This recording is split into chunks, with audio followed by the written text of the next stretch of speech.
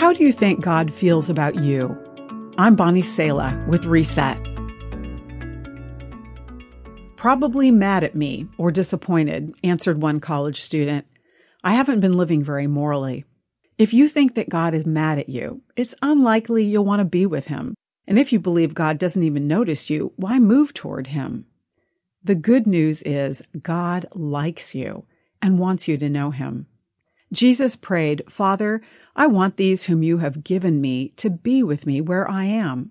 Right where you are in your journey, God likes and wants to be with you.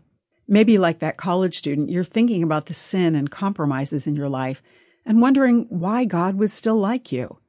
Imagine the surprise of prostitutes, tax collectors, and people generally deemed sinners by society when they realized Jesus wanted to spend time with them.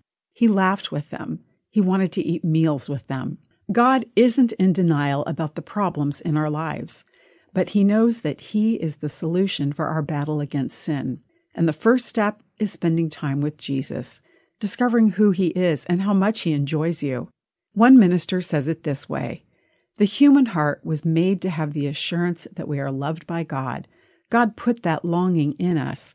We'll never be able to outrun that.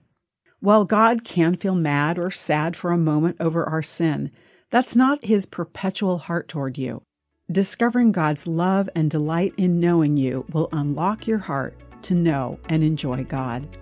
Be sure of this today: God likes you. I'm Bonnie Sala with Reset. To read, share, or hear this again, or to find more resources like this, visit guidelines.org.